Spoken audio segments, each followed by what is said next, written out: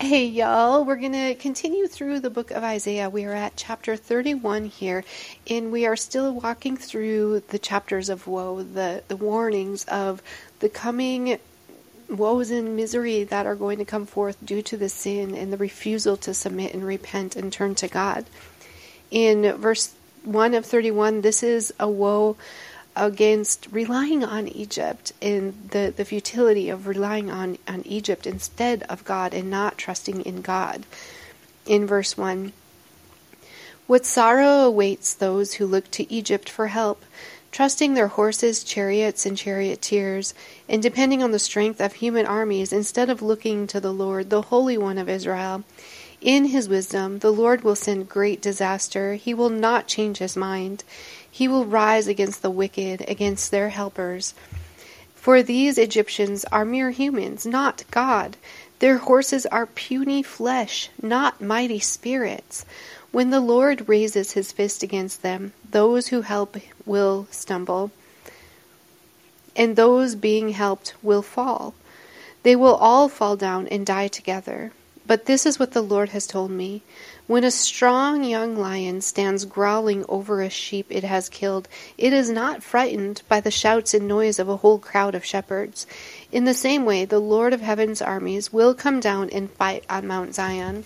The Lord of heaven's armies will hover over Jerusalem and protect it like a bird protecting its nest. He will defend and save the city. He will pass over it and rescue it. Though you are such wicked rebels, my people, come and return to the Lord. I know the glorious day will come when each of you will throw away the gold idols and silver images your sinful hands have made. The Assyrians will be destroyed, but not by the swords of men. The sword of God will strike them, and they will panic and flee. The strong young Assyrians will be taken away as captives. Even the strongest will quake with terror, and princes will flee when they see your battle flags, says the Lord, whose fire burns in Zion and whose flame blazes from Jerusalem.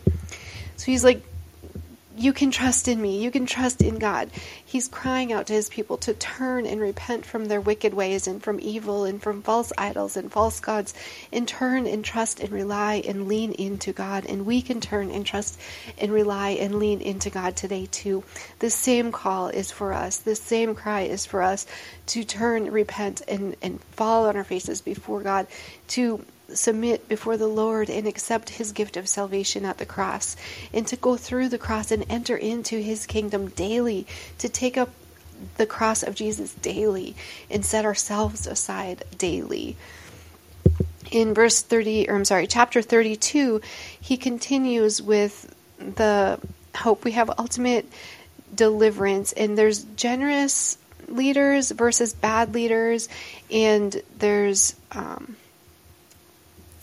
Another warning is given, another cry out in verse 1, chapter 32.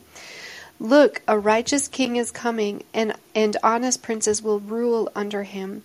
So here we have, look, there's a righteous king coming. Jesus is coming. We have again a glimpse of that hope, a glimpse of knowing that we can trust and hope in God, in righteousness and freedom will be brought forth through Jesus. In chapter 2, it continues, each one will be like a shelter from the wind and a refuge from the storm, like streams of water in the desert and the shadow of a great rock in a parched land. Then everyone who has eyes will be able to see the truth, and everyone who has ears will be able to hear it. Again, we fast forward and look into the millennium where everyone sees the truth and everyone sees the glory of God and everyone sees the righteousness and the truth of redemption through Jesus and basking in the glory of God. In verse 4, it continues, even the hotheads will be full of sense and understanding. Those who stammer will speak out plainly. In that day, ungodly fools will not be heroes. Scoundrels will not be respected. For fools speak foolishness and make evil plans. They practice ungodliness and spread false teachings about the Lord. They deprive the hungry of food and give no water to the thirsty. The smooth tricks of the scoundrels are evil. They plot crooked schemes. They lie to convict the poor, even when the cause of the poor is just. But generous people plan to do what is generous, and they stand firm in their generosity.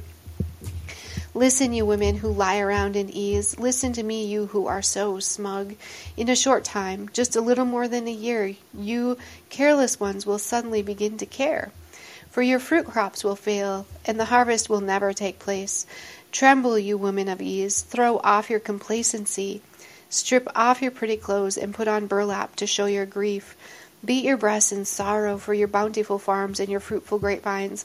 For your land will be overgrown with thorns and briars.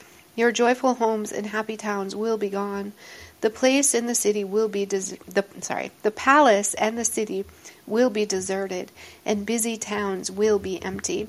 Wild donkeys will frolic, and flocks will gaze in the empty forts and watchtowers, until at last the Spirit is poured out on us from heaven.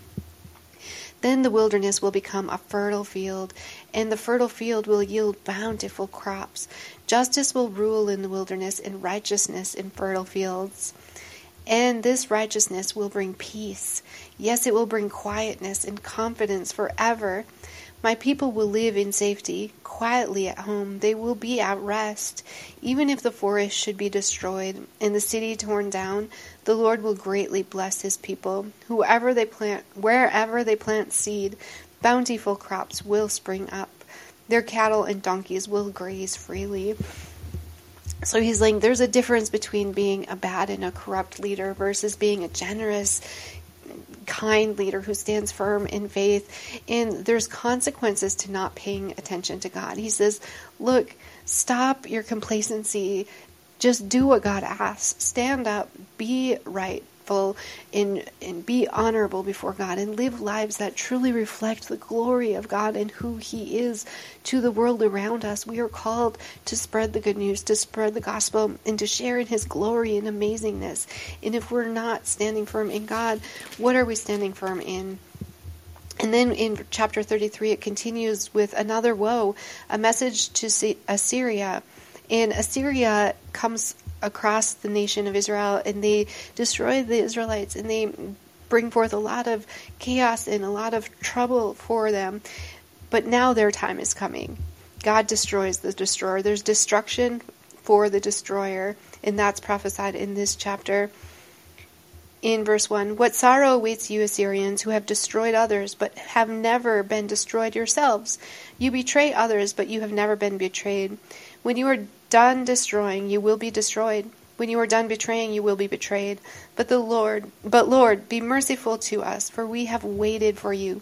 Be our strong arm each day, and our salvation in time of trouble. The enemy runs at the sound of your voice. When you stand up, the nations flee. Just as caterpillars and locusts strip the fields of vines, so the fallen army of Assyria will be stripped. Though the Lord is very great and lives in heaven, he will make Jerusalem his home of justice and righteousness. In that day he will be your sure foundation, providing a rich store of salvation, wisdom, and knowledge. The fear of the Lord will be your treasure. So here we have Assyria, who treated Judah horribly, and he's saying, look, the sinners are going to reap what they sow. When you're done doing all of this, you'll be done too. And it also reflects back on this in 2 Kings 18, verses 13 through 16. I'm not going to read it, but if you have a chance to go over there, it tells of this destruction of Assyria. In the remnant, those who stand firm in the faith, they stand firm and faithfully wait for God. They trust that God is going to bring them through this, and they cry out in prayer and confident expectation, even in troubles, even in struggles in life. They prayerfully call out to God and stand in faith and firm expectation of what he's going to do. And then there's a transformation of Zion, and we'll continue here in verse 7. But now your brave warriors weep in public, your ambassadors of peace cry in bitter disappointment. Your roads are deserted, and no one travels them anymore. The Assyrians have broken their peace treaty and care nothing for the promises they made before witnesses. They have no respect for anyone. The land of Israel wilts in mourning. Lebanon withers with shame. The plain of Sharon is now a wilderness. Bashan and Carmel have been plundered. So here we have no hope in their cry. They're waiting. They're faithfully waiting for God's response. And then we have God's response, which starts in verse 10. But the Lord says, now I will stand up. Now I will show my power and might. You Assyrians produce nothing but dry grass and stubble. Your own breath will turn to fire and consume you. Your people will be burned up completely, like thorn bushes cut down and tossed in a fire. Listen to what I have done, you nations far away, and you that are near, acknowledge my might. He's saying, look, know who God is, and know the power and awe of God. And God's response is asserted with full authority, and he will be exalted. And the Assyrians, the sin, the chaos, the evil is going to be destroyed. In verse 14, we have the impact of God. What happens when God shows up? Here's the impact. The sinners in Jerusalem shake with fear. Terror seizes the godless. Who can live with this devouring fire, they cry? Who can survive this all-consuming fire? Those who are honest and fair, who refuse to profit by fraud, who stay far away from bribes, who refuse to listen to those who plot murder, who shut their eyes to all enticement to do wrong. These are the ones who will dwell on high. The rocks of the mountains will be their fortress. Food will be supplied to them, and they will have water in abundance. So there we have who can survive with God, God's people, God's righteous ones, and we're made righteous through Jesus, and he promises that God will provide. He longs for his people to live righteously and be blessed, and we can approach God, and we can do it in humility, and we can approach him because we are seen as righteous before God because of Jesus, when we put our faith in Jesus. In verse 17 it continues, your eyes will see the King in all his splendor, and you will see a land that stretches into the distance. You will think back to this time of terror, asking, where are the Assyrian officers who counted our towers? Where are the bookkeepers who recorded the plunder taken from our fallen city? You will no longer see these fierce, violent people with their strange, unknown language. Instead, you will see Zion as a place of holy festivals. You will see Jerusalem, a city quiet and secure. It will be like a tent whose ropes are taut and whose stakes are firmly fixed. The Lord will be our mighty one. He will be like a wide river of protection that no enemy can cross, that no enemy ship can sail upon. So here he's saying Judah is protected and the Assyrians are going to be wiped out. And there's a second coming where evil is going to be wiped out. And we're going to have peace, salvation, and restoration. And the evil will no longer be able to survive because God is victorious, and the exile will be done completely. The sin will be gone, and we'll have peace that is from God, and there will be waters that flow from the altar. And Emmanuel, God is with us. He sent Jesus, and Jesus came, and Jesus is coming again, and he is with us. In verse 22 it concludes, for the Lord is our judge, our lawgiver, and our king. He will care for us and save us. The enemy's sails hang loose on broken masts with useless tackle. Their treasures will be divided by people of God. Even the lame will take their share. The people of Israel will no longer say, we are sick and helpless, for the Lord will forgive their sins. And we know that is true, and we can stand in faith firmly as we wait in faith and firmly stand on who God is and reveal who God is to the world around us in every single day of our lives. And we'll continue on tomorrow. Thanks, y'all. Have a great day.